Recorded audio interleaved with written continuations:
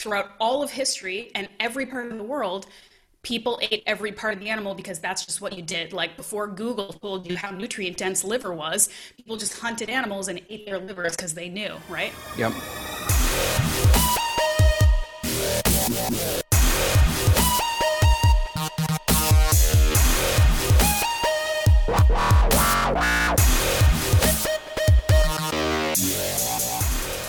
Ashleigh, welcome to the show.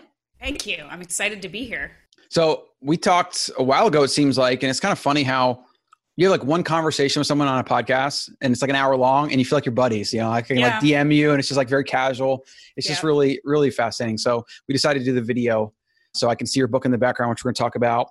And we're going to talk about your recent, I guess, departure from Paleo Magazine because you were there for a while. And I mean, you grew that podcast to like pretty substantial. I remember I saw you guys had 1 million downloads. Is that correct? Yeah, over 1 million downloads. So are you not doing that show anymore and just like completely your own thing? Like give us a backstory. Yeah, I'll try to give you the quick backstory. As a podcast host, I'm not known for being succinct, so you can feel free to interrupt me as needed. But you know, I've written for Paleo Magazine for probably 8 years. That's really how I kind of got my start from the journalistic side in health and wellness. I was kind of doing it for fun, and then I managed to sort of connect with those guys, and I wrote a couple things for them, and it just sort of spiraled to the point that I was writing probably 3 or 4 pieces in every issue, and then I took over as host of the podcast, and I hosted Paleo Magazine Radio for about 3 years. And then sort of at the beginning of the pandemic, so when things were really starting to heat up last March, the magazine, and of course, I'm not speaking on behalf of the magazine. I want anyone who hears this to know that this is my experience with what happened. So if maybe if you spoke to the folks at Paleo Magazine, they might have more information for you, but this is just what I know. So they had made the decision to move the magazine from print to digital only. And their reasoning was that it was obviously more sustainable and better for the environment to not have print paper magazines. And also, of course, cost. It's an extremely expensive venture. And while that, from my understanding, the magazine did quite well, considering that it was a niche publication, like they were the first and best people to do it in the paleo world. Mm-hmm. I think that maybe they were having some struggles, maybe they're having some issues, maybe they just didn't kind of want to do it anymore. And so they were transitioning to a digital framework only. And I had some concerns, again, just as somebody who has loved the magazine and been a part of it for a long time. I didn't really know if they were super set up to sort of support a digital framework. But yeah, again, it's completely different. It's not as simple, just transfer. I liked seeing the magazine.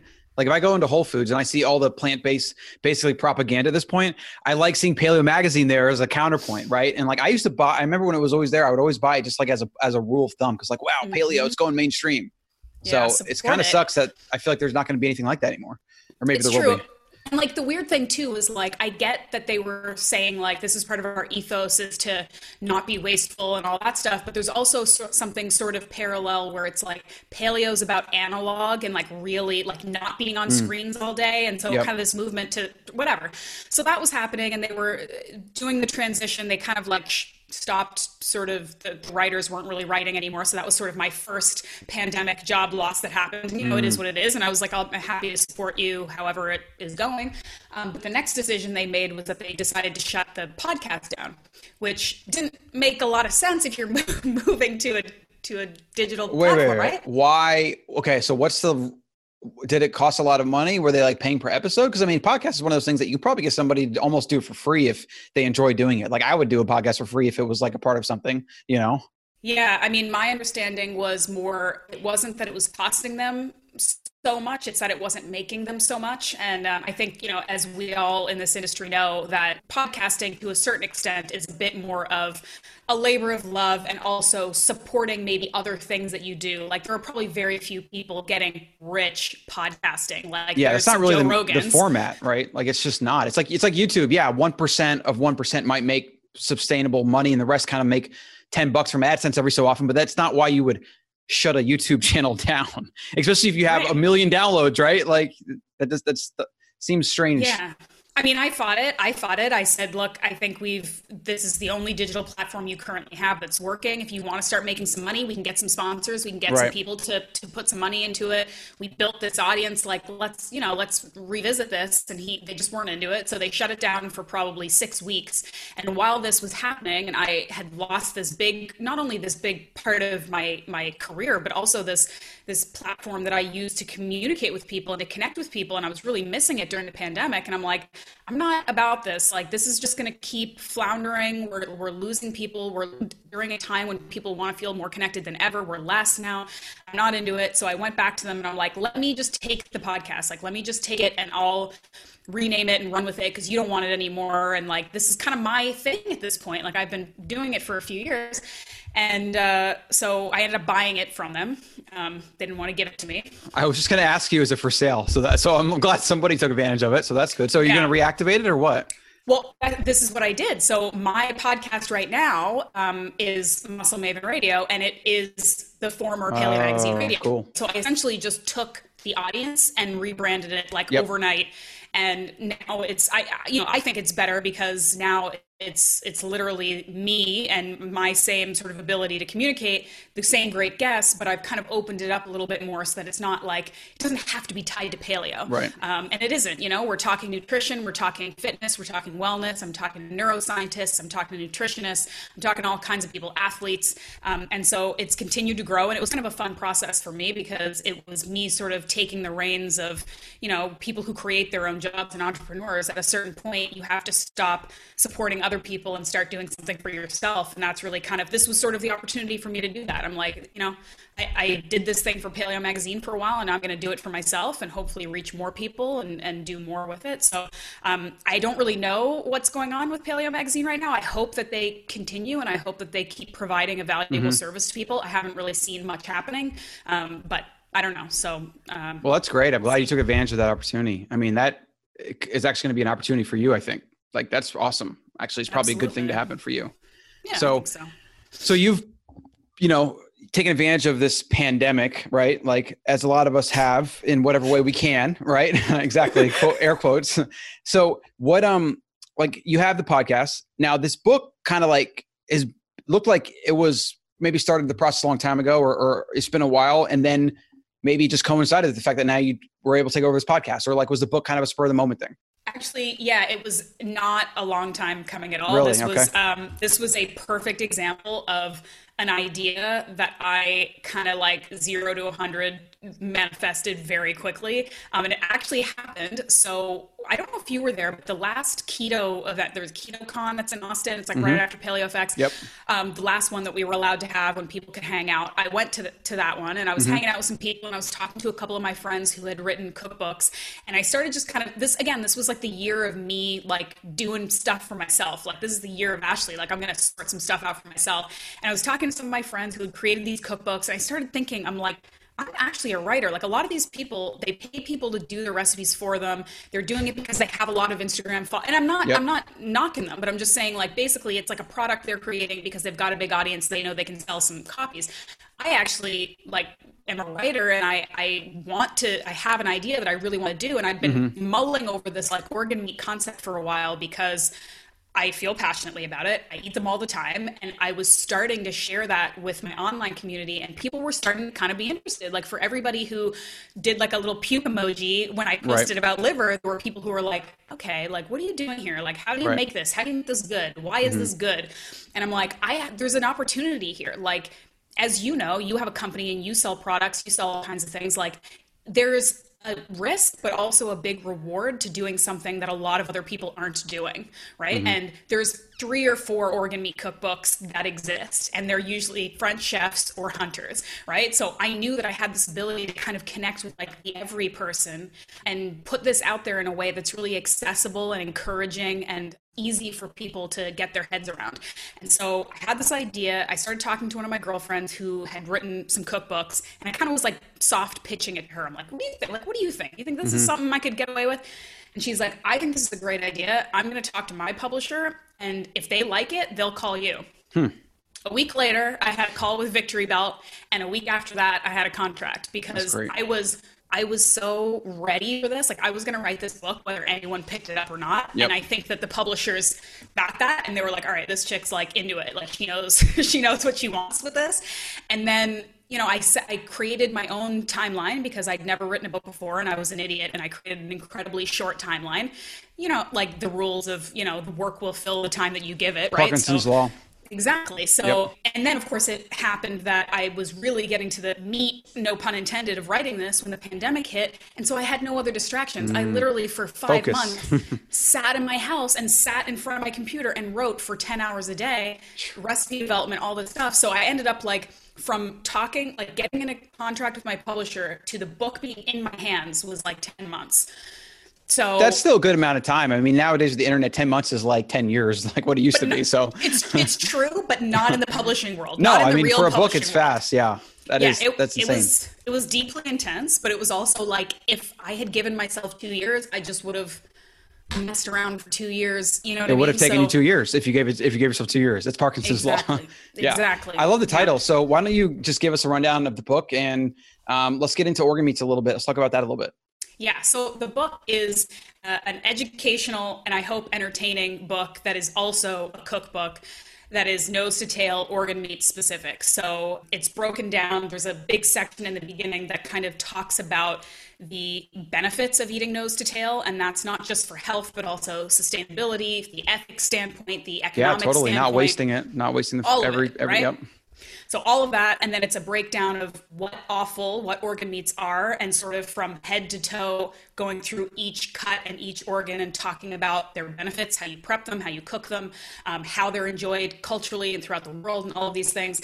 And then it's kind of broken down, because it's not a typical cookbook. It wasn't like breakfast, lunch, dinner. It's like the head, like the heart, the liver, like kind of broken down that way, with probably, I think, maybe 85 recipes. So. Wow. Yeah, I mean, that's basically it. Like I just, it was a lot of work for me because I'm not a recipe developer. I mean, I'm a passionate eater, but I'm not like I don't have like a background as a chef. So a lot of it was really kind of a learning as you go learning process for me, like learning how to source some of these less typical cuts. First time I brought home like a brain, and I'm like, all right, I got to do some with this. Like, it was a really kind of fun, interesting learning experience for me, but it helped me kind of practice what I preach around turning towards every part of the food cycle and the food system instead of turning away from the stuff that makes you uncomfortable, because when you turn away, and I'm talking about meat eaters too, I'm not just talking about like vegans and vegetarians here, the meat eaters who don't want to see the meat on the bone, or they don't want to think about what they're eating. When you turn away from the process, you allow all the inhumane, shitty ways that we treat animals to occur, right? And that does still happen a lot. So if we can just sort of stop pretending that we're different from the rest of the world, the animal kingdom, and that we're not animals, separate. Apparently. Yeah, pretend that we're separate from them and above them, and that we're not part of this food cycle. That is what is allowing us to do all this inhumane, crappy stuff that we're doing. So if we instead turn to it and say, I'm a meat eater, we're all omnivores, we're going to eat meat. So if we're going to do that, let's engage with the process. Let's learn about where our food is coming from and how it's raised and harvested, and how we can make the best use of it, and how we can support our local producers and all of that stuff. So that's been like really a process for me. So you had to get in the kitchen, and was it like you had an idea because they gave you some recipe ideas of like, here, this is where you should start with like a liverwurst. Like if you've never made these certain recipes with brains before, where you're starting from? Is it just like Google like investigation to find out like how to make brain taste good? Well, there was definitely some research. Like I have Chris Cosentino's book, Awful Good. It's like one of the only like well-known organ meat books. He's a chef who does incredible things with organ meats. And I was like looking at his stuff, and I was doing some research, and I was looking, I did a little bit of that, but part of it was there were a couple kind of avenues that I went down. One was thinking of meals that I like already and thinking about how I can incorporate organ meats into them. So easy things like sausages and burgers and meatballs and omelets and whatever, and how you can incorporate, because I'm okay with people like hiding stuff a little bit. If you need to do what every parent in the history of the world has done for their kids and like hide their vegetables under some melted cheese, like we're doing the organ meat version of this, right? I'm like, if you need to mix it up and hide it, but you're getting the nutrition, great. So there was sort of that approach. And then it was like, looking through different cultural cuisines and like different ethnic cuisines and like how are these people already doing this stuff, because I have a lot of people reach out to me on Instagram that are like, this isn't weird to me, like everyone's talking about how this is extreme, this isn't weird, I make this stuff every Sunday with my family, because it's really only a select group of people maybe in North America who are privileged enough to take one cut from an animal and disregard the rest. Like, you know, like we talk about how it's a privileged position to be a vegan, because before grocery stores, you couldn't choose to be a vegan, you'd starve to death. You would die. Yes. Yeah. So I mean, it's really like a very small subset. We have this like concept that we are the baseline and everybody else is weird, when really throughout all of history and every part of the world, people ate every part of the animal because that's just what you did. Like before Google told you how nutrient dense liver was, people just hunted animals and ate their livers because they knew, right? Yep. So yeah, it was a lot of like trial and error. It was a lot of like, okay, so I experimented with this stew. Now I'm going to add some ingredients and change some things up to make it work for me. So it was really just kind of like trial and error and like playing around, really. And I did actually get, I was smart. I got a couple like chef and recipe developer friends of mine to contribute recipes as well. So like Ben Greenfield's family contributed a tongue taco recipe. And I have some other like chef friends who gave me like a really good Northern Italian liver and onions that's like delicious and stuff like that. So I had some like ringers come in and help me out too. Yeah, that's smart. I mean, where to go with this? Like we've been eating, I'll just give you a personal experience at the home. We've been eating liver jerky because somebody's like, oh man, liver jerky is so good. It's easy. And I've got a food dehydrator or whatever. So we've been making that. And, you know, my son likes it. You know, I eat it. I don't know if I would say I like it, but when I'm eating it, I like the nutrients that I'm getting, right? So it's a different kind of preference of what I'm trying to achieve. But I think to your point about like sometimes doing things that are hard, sometimes not doing the things that are easy or convenient, you know, like there's so much of the fragility, anti-fragility built into that. And I think about that all the time for health and nutrition, for just like parking at the end of the parking lot instead of like taking the stairs instead of the escalator, like, you know, seek the path of most resistance. So when it comes to organ meats, like obviously organ meats, the way I see it, are way more nutrient dense generally, right? They're also a lot of times cheap and easy to get, right? Like liver versus like a grass-fed steak. I mean, we're talking like 10 livers versus a steak, right? So Absolutely. Can you speak on that a little bit, like the sustainability, the cost, and you know why? Like, what are some benefits? Like, why do people want to eat organs other than just like, oh, I assume they're better for me? Yeah. I mean, I do love, though, what you said about like, you know, choosing paths that aren't necessarily the easiest, because for every time that I try to convince people that liver doesn't have to be disgusting, there's also a part of me that says like, grow up and eat it anyway. Because again, I go back to like when you were a kid and your parents were like forcing you to sit at the table until you ate your broccoli. Like no one eats broccoli because it's delicious. You eat it because you were told that it's good for you and that you eat things that are nourishing and good for you. So that's another kind of like unfortunate byproduct of the incredibly privileged life we have, is that we now believe that food should be incredibly cheap, incredibly quick and easy and available, and hyper palatable every single thing we put in our mouths. We think everything should be delicious. Yeah. If it's not delicious, then I don't want to do it. And if it's not super cheap, like we spend less money per percentage of our income on food than we have ever, right? Like we spend less time in the kitchen. We don't prioritize these things. And I understand that other people are busier than me. I don't have kids. Like I understand that people have it rougher and you have to be more budget conscious. You have to be more time conscious, but it really is a reprioritization of like the food that you're putting into your body and your family's bodies are some of the most important things you can do. So if you want to spend a little bit more percentage on that and a little bit more time making things together and, you know, look at things like it's nourishment versus just fun for your mouth, right? Like eat the liver because it's good for you. Anyway, so that's one rant. But yes, I would say most organ meats, generally speaking, are very economical and much better bang for your buck nutrition-wise and even quantity-wise. So if you think about something like a beef heart, which is 2.5 to 3 pounds, like that's a head-sized heart that can feed, you know, a family of 4 for probably a couple days, and that's $15. I mean, you're getting pounds of meat, right? Chicken livers, chicken hearts, beef tongue. That's another one that it may take you a little bit of time to get your head around prepping it because it looks like a tongue. It's kind of grisly, but you know, we're talking again, maybe 2 pounds, 1.5 pounds, 2 pounds for $15. Huge amount of meat.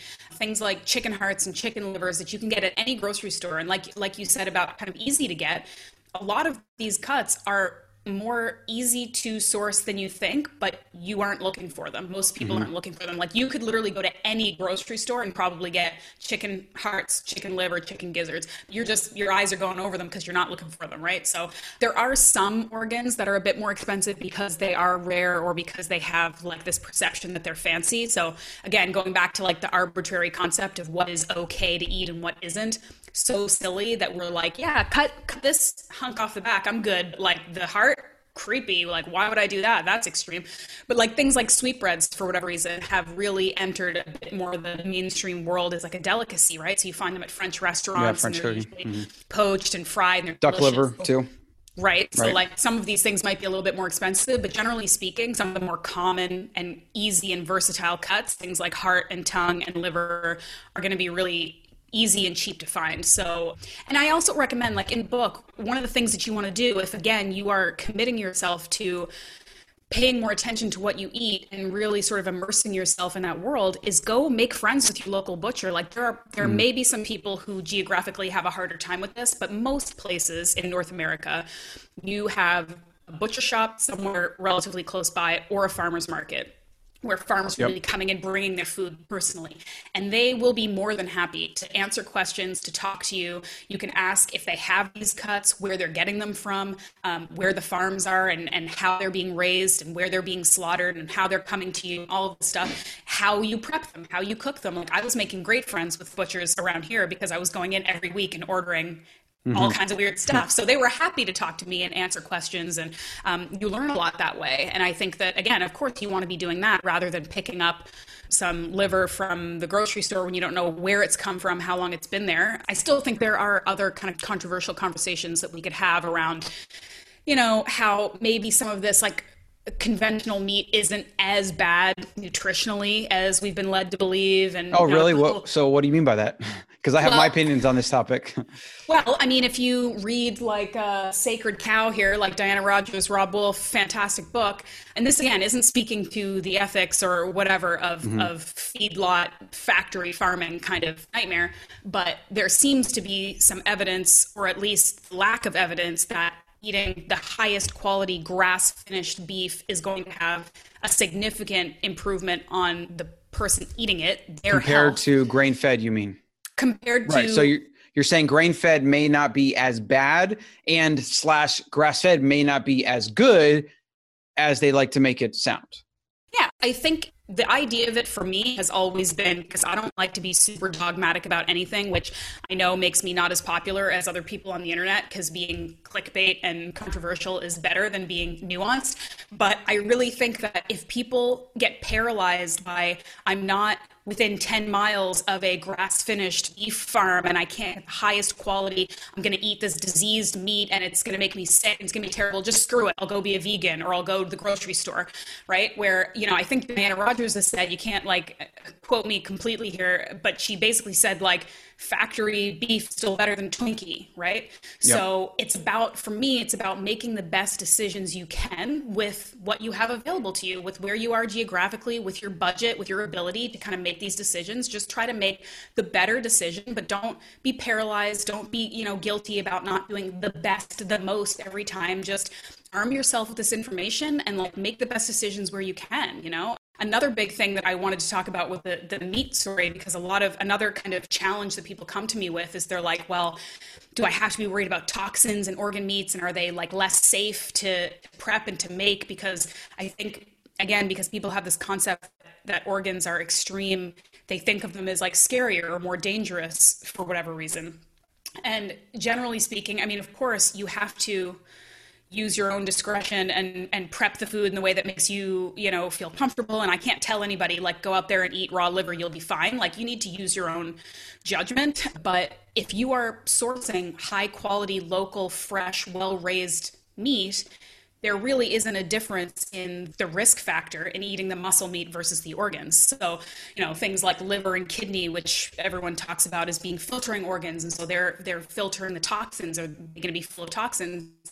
They filter the toxins. They don't store them, right? So they filter them. They're methylated so that they can then be excreted, right? Mm-hmm. So if you're actually worried about eating toxic animal products, where we store our toxins, everyone knows, is in our fat, right? Humans and animals. So if you're worried, you should be like skipping the fatty ribeye and maybe eating, I don't know, like higher quality, leaner cuts or better quality liver, right? Which nobody wants to hear because everyone wants to eat the fatty part. Well, at least I do. But yeah, I mean, I think it's just, I think the more we talk about it and the more we normalize it and show people, not in a judgmental way, but just show people that it's really arbitrary and learned for us to be afraid of eating the whole animal when we are doing ourselves a disservice by ignoring and throwing away the most nutrient dense parts. And even if you are somebody who wants to eat less meat for whatever reason, because you think it's better for the environment or it's more ethical, if you want to eat less meat, the best way to do that is to eat organs because you're getting so much more bang for your buck. You can eat less and get more out of it. So it's really a win-win no matter how you slice it. More nutrition. You get more nutrition per penny too.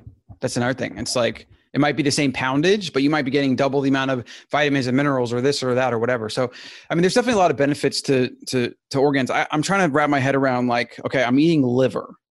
What would be the next thing to expand from my liver crisp jerky? That's just like a convenient, more of a snack to like an accessible meal that I could like program into our like weekly schedule.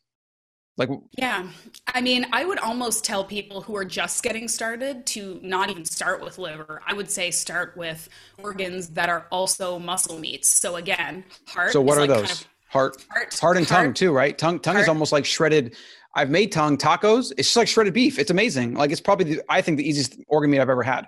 Exactly. And it's fatty and it's delicious. If you are scared of buying a tongue, just go to a good Mexican restaurant and order some tongue tacos. You won't even know that it's tongue. Converted. Yeah, it's so delicious. Mm-hmm. But yeah, start with those because a lot of people have an issue texturally, right? So they're freaked out by liver's texture. So get an organ or a cut that is just like muscle meat. And heart has a very beefy kind of steaky texture and it's really versatile. So you can chop it up and marinate it overnight, some, whatever spices and vinegar, and then you put on your barbecue. You can put it in your skillet. You can stuff it with whatever you want and roast it in the oven. I mean, there are so many things you can do with heart. Super easy. And a lot of the organs do have like similar kind of nutritional profiles. Like liver, as we know, is sort of the most nutrients. It has the most of everything you want.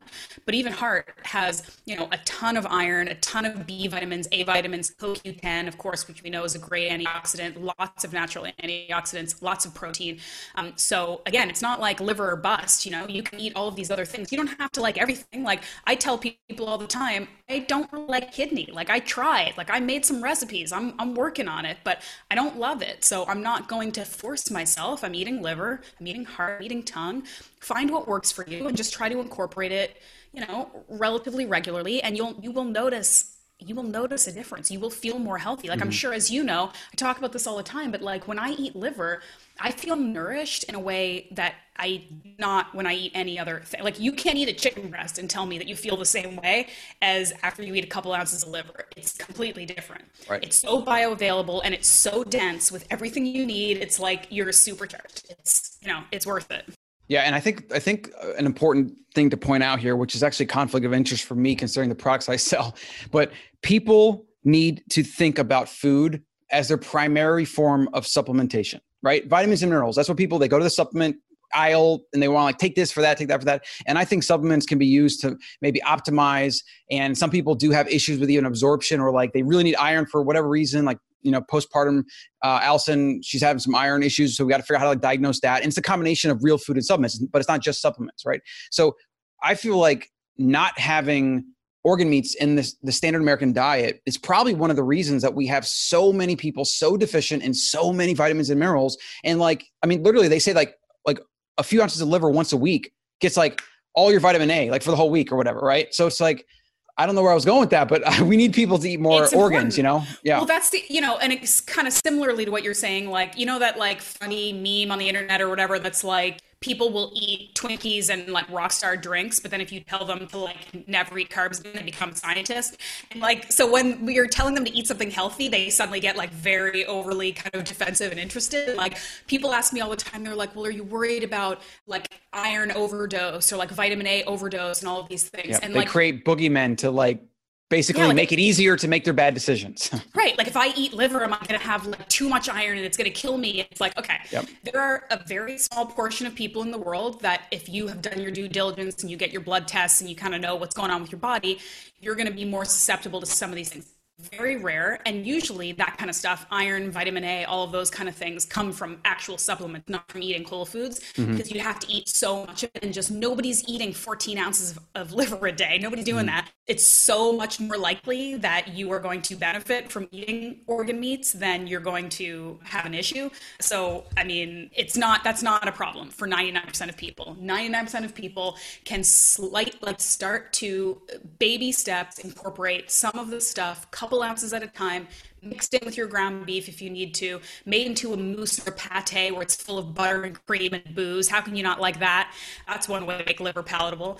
And you're going to notice the difference. And I totally agree with you that we are all, a lot of us, massively vitamin deficient. We've got like vitamin D problems, magnesium problems, iron, all the B vitamins. It's a mess. And we don't have to spend.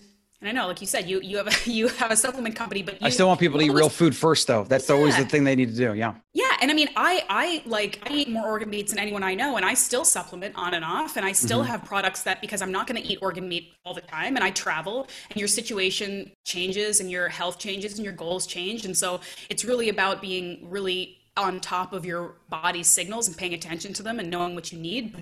But I mean, absolutely, organ meat should be like the first line of defense. That's like nature's supplement, and then you kind of go and tweak from there. Yeah, well, and also I've thought about this quite a bit, talking about like liver jerky on a previous podcast. I was like, okay, why is there certain things like eating too much liver? Even though I've actually looked at some of the research, it's kind of suspect that you could actually eat too much liver and have issues like vitamin A. They say like vitamin A toxicity is a common thing. But let's assume that that's the case. Well, if we think about we're hunting a big bison or the old auroch or whatever, mastodon or whatever, well, they usually have like one organ for each kind of thing, right? And if you had 40 mixed sex Homo sapiens that have to survive off this kill, like not everybody's going to be eating a full serving of liver, and you're probably not going to be eating it like every day or every other day or whatever. So it almost looks like, if you look at nature and you look at the nutrient profile and the mix of the animals that we would have hunted and lived off of, which are red meat, wild game, etc., it almost seems like organ meats are like nature's supplement. Because we would only have had them, right? Like based on hunting and rates and all these different things, like a little bit here and there, and they would have been spaced out.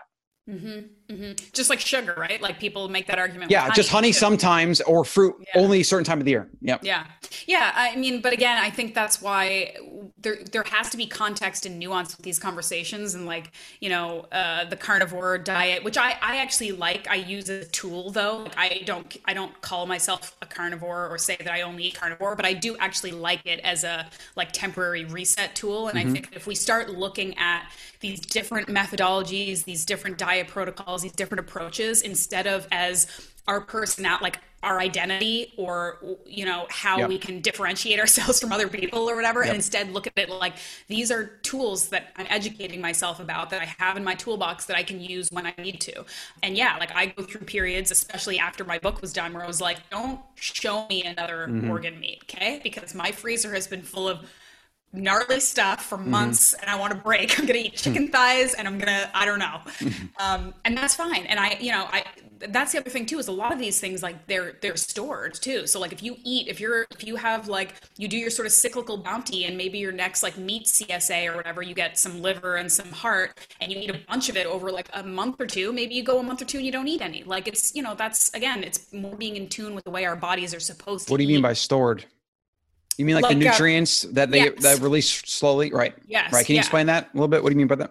Well, I mean, so like vitamin D, as we know, and I don't know if it's different when you supplement it, like with a supplement, versus when you're absorbing it through the sun. But when you're absorbing it through the sun, your tissues can absorb enough so that it sort of lasts you for a while, right? And I don't think all vitamins, I'd have to check. I don't think all there's certain ones do that. There's certain B vitamins that can like last in the liver for a long time. That's why you typically vegans can kind of go 2 to 3 years and they're like, I feel amazing. And then year 4, they're like, if they didn't have supplementation in place, they're like, I can't move, I can't think, nothing, there's a lot of that stored in your fat and in your organs, and they're kind of released slowly. But if you think about that, that makes sense. Like nature had to program our species to go potentially long periods of time without game, maybe without these plants or that fruit or that, whatever. Like we are extremely resilient, the most resilient species on the planet, basically the most successful anyways. So if we didn't have, like if we had to eat, I think about this a lot when people talk about like pH, the acid alkaline balance, which I think is basically a myth at this point. But I'm like, if Mother Nature had it so that we had to be worrying about like what foods we were eating, we had to get on a schedule, and we lived in an environment where we could literally not choose what food was going to come to us that day, like this doesn't add up. Like, doesn't add up at all. So I don't think our bodies are like pools that have to be perfectly balanced, like pH or with certain vitamins or minerals, you know, over years or months. Yeah. Like you can run into problems, but generally a mixed omnivore diet is probably going to get you everything you need. Yeah, I agree. And I mean, I think that's why probably the thing that I would push or advocate for the most over anything is metabolic flexibility and just general resilience, which you get from not being super dogmatic and following something incredibly restrictive and strict. Because when you do that, again, I'm not talking about people who, because of their very specific health problems, have to eat a certain way or they're going to die. I'm talking about the vast majority of us in the middle who can kind of just do whatever. If you only eat super, super strict and you can't ever eat a carb or you go nuts and then your situation changes and your body falls apart, you have to be able to adapt and be flexible. Like I've reached the point over, you know, I'm not perfect and I'm not in perfect health. I do my best and I think I do okay. But like I've reached a point over years of work and understanding my body and experimenting where if I need to fast for 36 hours, I can and I'm fine. And if I need to eat only fat for a week, I'll be fine. And if I eat a ton of carbs next week because I feel like it, I'll also be fine. And that is what I think we should all be striving for. And especially in this weird time of uncertainty when there's so much out of our control, what we do have control over is our own individual resilience and ability to adapt and be flexible to whatever's kind of coming at us. Yeah. I mean, if people are willing to take that responsibility, which a lot of people aren't, right? So, I mean, we're talking about organ meats. This is like pretty niche of niche, you know, but what are some simple ways that people can, like, what are some of your favorite recipes for people to get started? So we talked about tongue, right? Are there any like things that you just fry in a pan, or is it usually like slow cooked, or is it just like a mixed bag where you have like some stuff where you just prep in a food processor, some you bake, some you do this? Like, give me some like staples. Yeah, like, so, I mean, some really easy stuff is, of course, one of the super sexy foods that has even reached like mainstream approval is like bone broth, right? Oh, yeah, sure. So could it get any easier? And you're getting tons of amino acids and healthy fats and collagen and all that good stuff. And it's literally just like, what did you eat? Like take the bones and put it in a slow cooker and put some, I don't know, spices or whatever you want in there and you get bone broth. And then you can even use the bone broth if you're somebody who, God forbid, you eat carbs or something, you can make your rice with bone broth and then you've got nutrition from that, right? So, I mean, deglaze your pans with bone broth. You can make a sauce. Every time I cook steak, I throw some bone broth in it, deglazes the pan. Then you pour that with butter over the steak. It's like, you know, there you go. Delicious. Yeah. Yep. So, I mean, stuff like that is super easy. I always tell people with heart, I mean, you can do so much with it. Like I said, it's versatile, but you can also literally buy a heart, like clean it up a little bit, chop it up and put it in your skillet with some butter and you can eat it. I mean, it couldn't be easier. The same goes for chicken hearts. And a lot of people maybe feel certain ways about poultry, but like chicken hearts, you buy a pound of them for $3 and you put them in your skillet for 5 minutes. And you just brown them, right? Maybe some salt and then just taste it. Yeah. I like it when they're really cooked down. Yeah. Yeah, that's it. I had them for breakfast yesterday. Like they're so easy. It's ridiculous. Liver. So another one, like a lot of times with chicken liver, and I tell people too, if you're kind of like dipping your toes in to organ meats and you're a little bit intimidated by the taste or the prep, that you want to start small. And I mean physically small with smaller animals, because the smaller the animal, the milder they're going to taste. So a chicken liver is much milder tasting than a bison liver.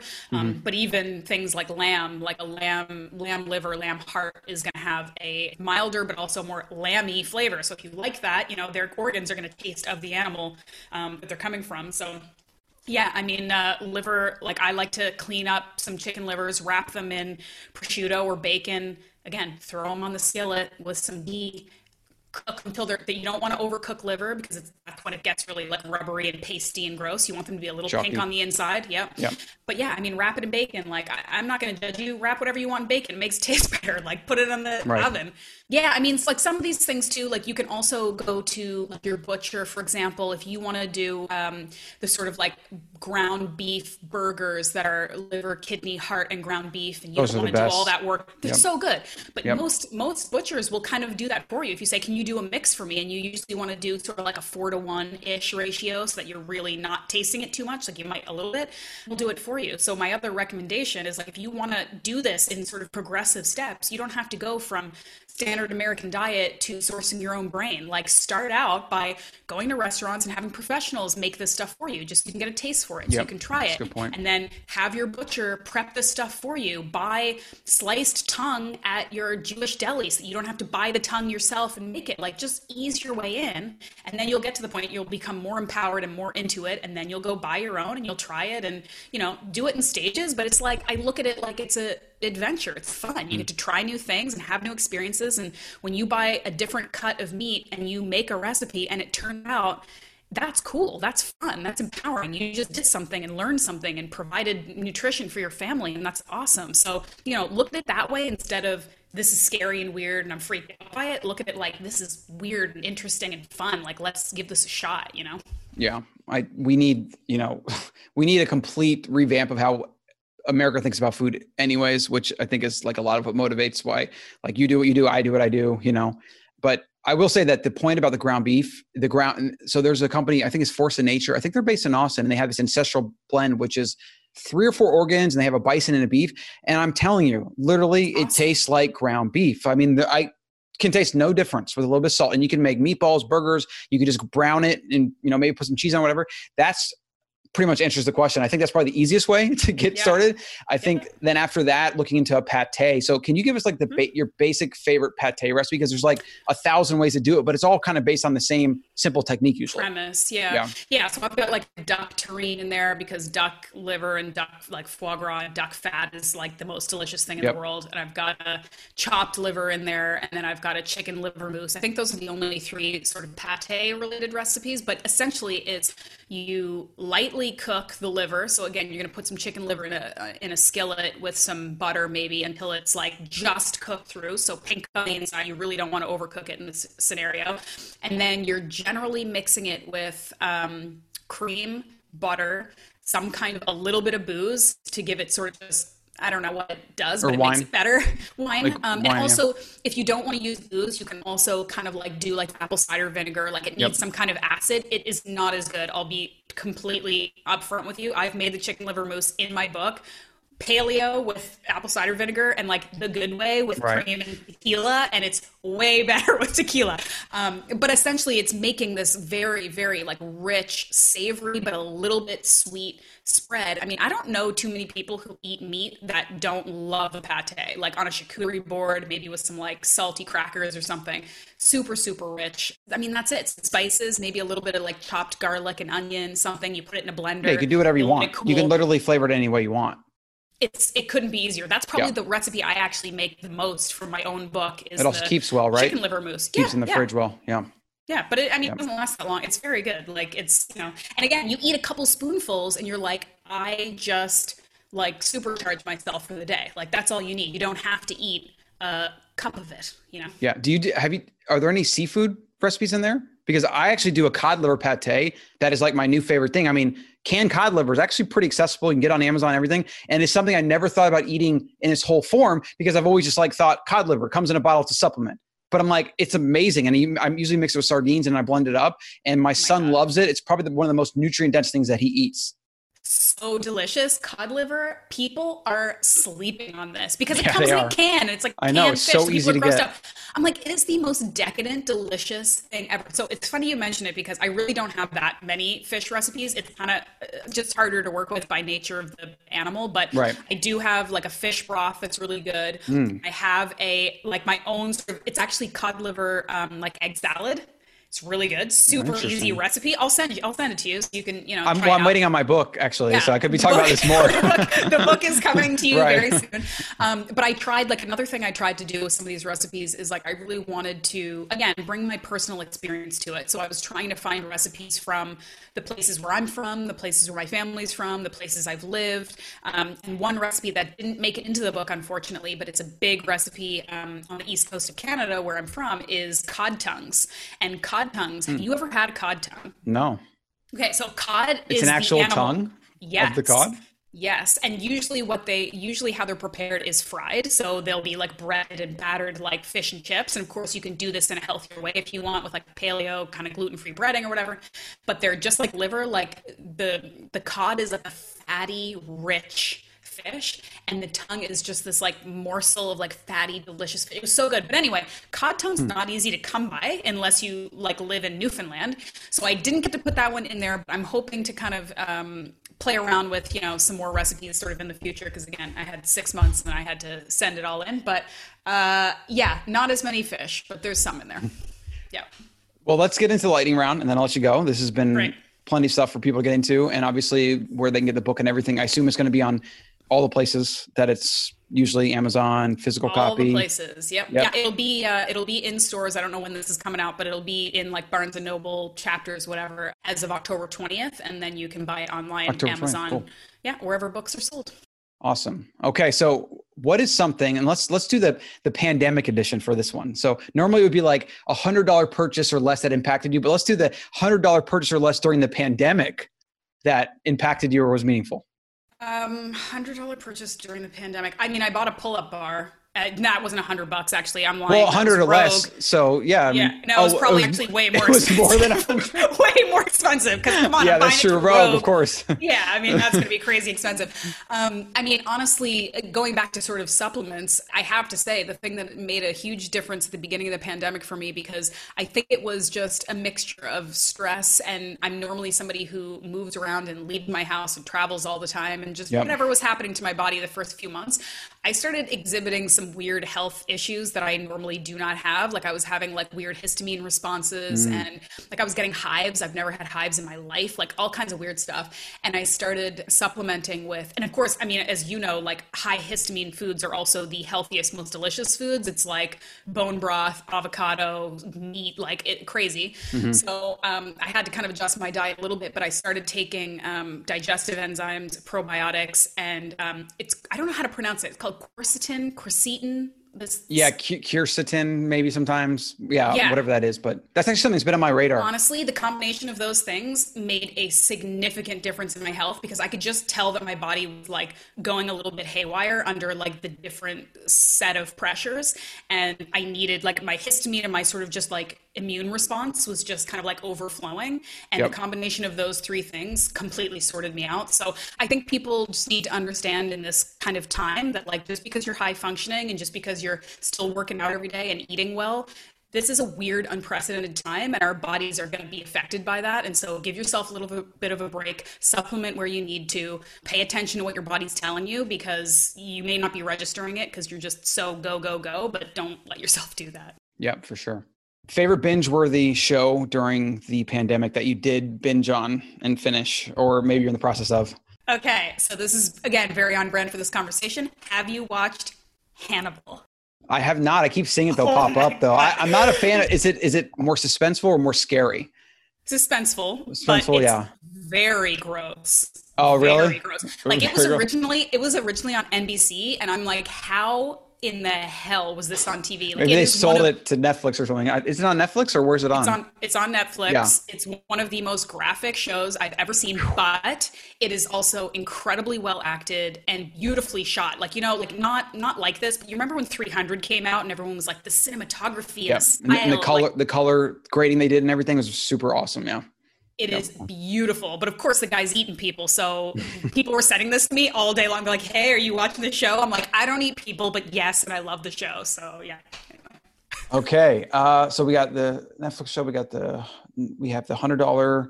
Okay. If you would put something on the billboard during the pandemic and during the pandemic only, which I guess is still going on, what would that be? What would that, like a phrase or a call to action or something? Oh my God. These rapid fire questions are so hard. Eat organ meat. I mean, or eat more organs or something like that. Truly like eat organ meats, but also think for yourself.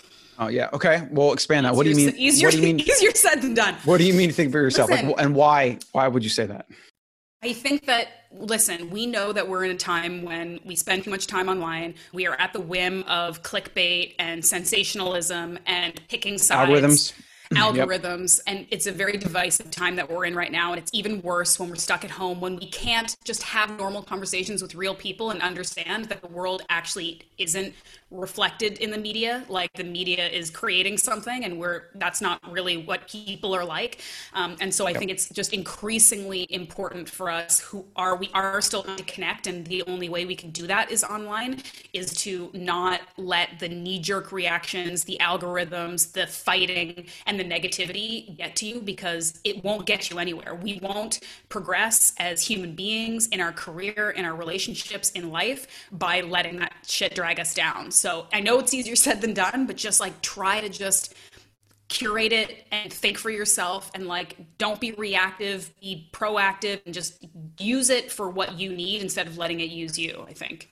Yeah, the last part is what I was going to say, actually. It's most people get used by their devices. They do not use their devices. And so, Cal Newport's book, Digital Minimalism, is a huge important read. But really, at the end of the day, like using things like airplane mode, turning off notifications, like if you use, I'll just give everyone some advice, right?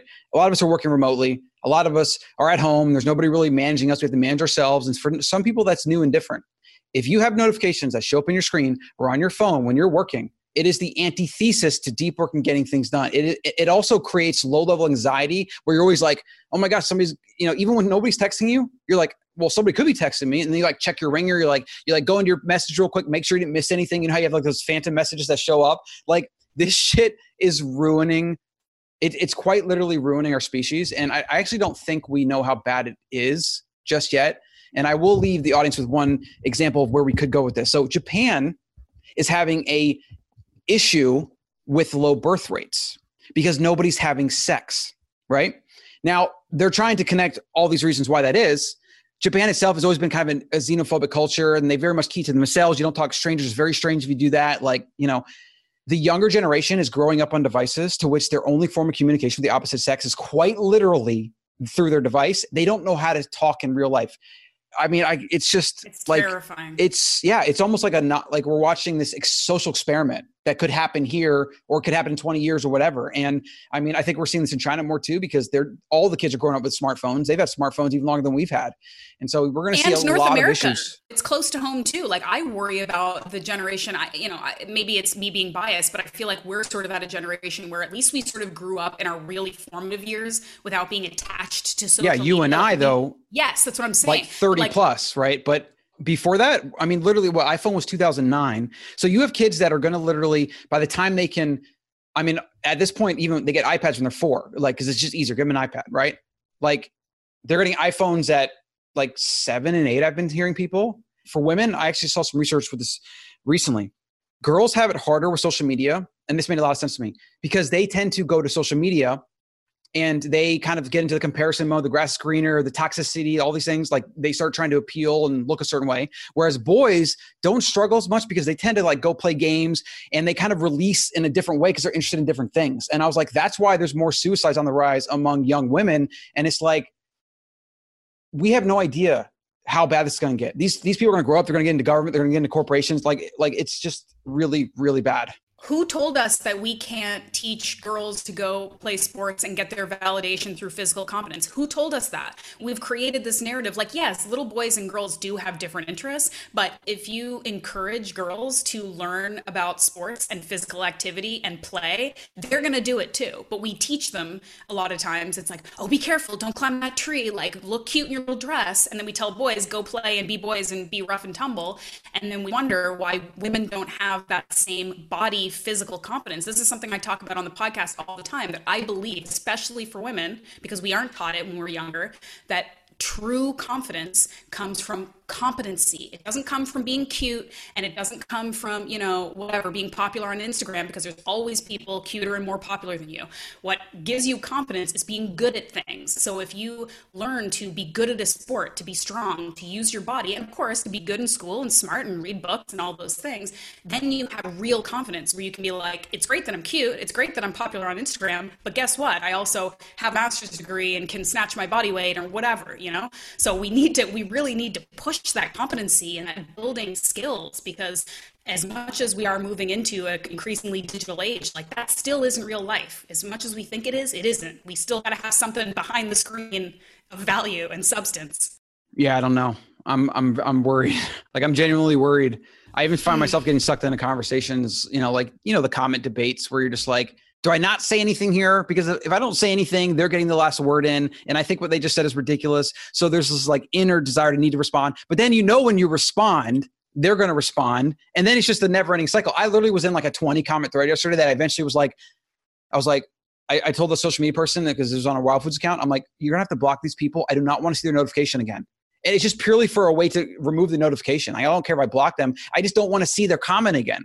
And I'm a 35-year-old male that is completely aware of all these things. And I still get pulled into like teenage debates online all the time. Like, this is how insanely destructive, I literally believe it's destructive, that technology and social media is for us, for humans. Like, I think it's our greatest existential threat. I think if we don't fix it, we're going to probably have World War III and or Civil War at some point soon.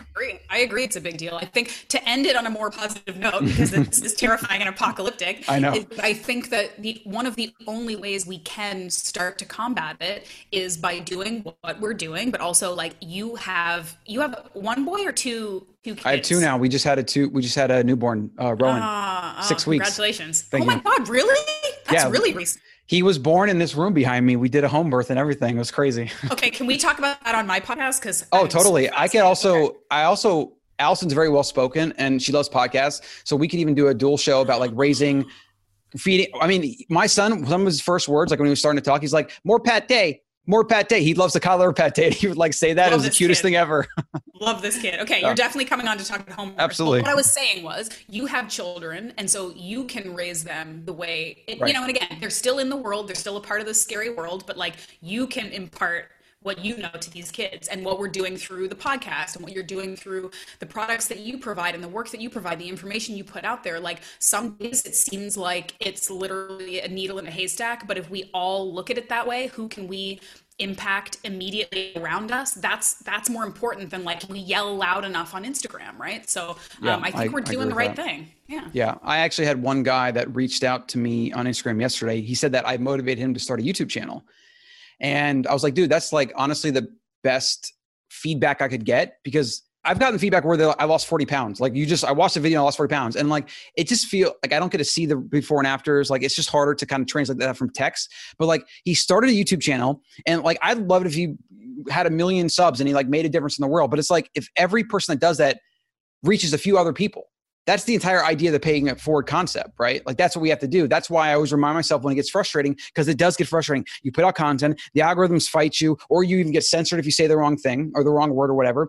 People leave negative comments. You always remember the negative ones. You don't remember the 20 positive ones. Like, content creators, it's strange. It's almost like a masochistic thing to do that almost never makes any money, or makes very little money, or it takes years to make any money, right? Yep. So it's definitely a labor of love. So yeah, you have to keep doing what you're doing as well. It's a jungle out there, but Totally is. Okay, so where can people find you on the interwebs? The place that we told them they shouldn't go to anymore. Yeah, stay off Instagram. But if you're going to go on there, check out me at the Muscle Maven. That is honestly online where I'm the most visible. So I'm at the Muscle Maven. I also have a website. It's just my name, ashleighvanhouten.com. And then my podcast, Muscle Maven Radio. You can get that anywhere you listen to podcasts. And the book, It Takes Guts. You can get that anywhere you buy books. Yeah, it's actually a great name. I don't think we even mentioned the name of the book this entire show. So I'll put that in the title or something, and then links to everything. So Ashleigh, it's been a pleasure. We'll schedule our show soon. Yeah. Great talking to you. Thanks, Colin. Please always remember that the members of the Ancestral Mind podcast are not, in fact, medical professionals. They're not doctors. They're not nutritionists. They are simply providing this entertainment for you to do your own research and to entertain yourselves. So please consult a physician before changing your diet. Not everything works for everybody. And make sure you always do your own research on everything you hear on this show and outside.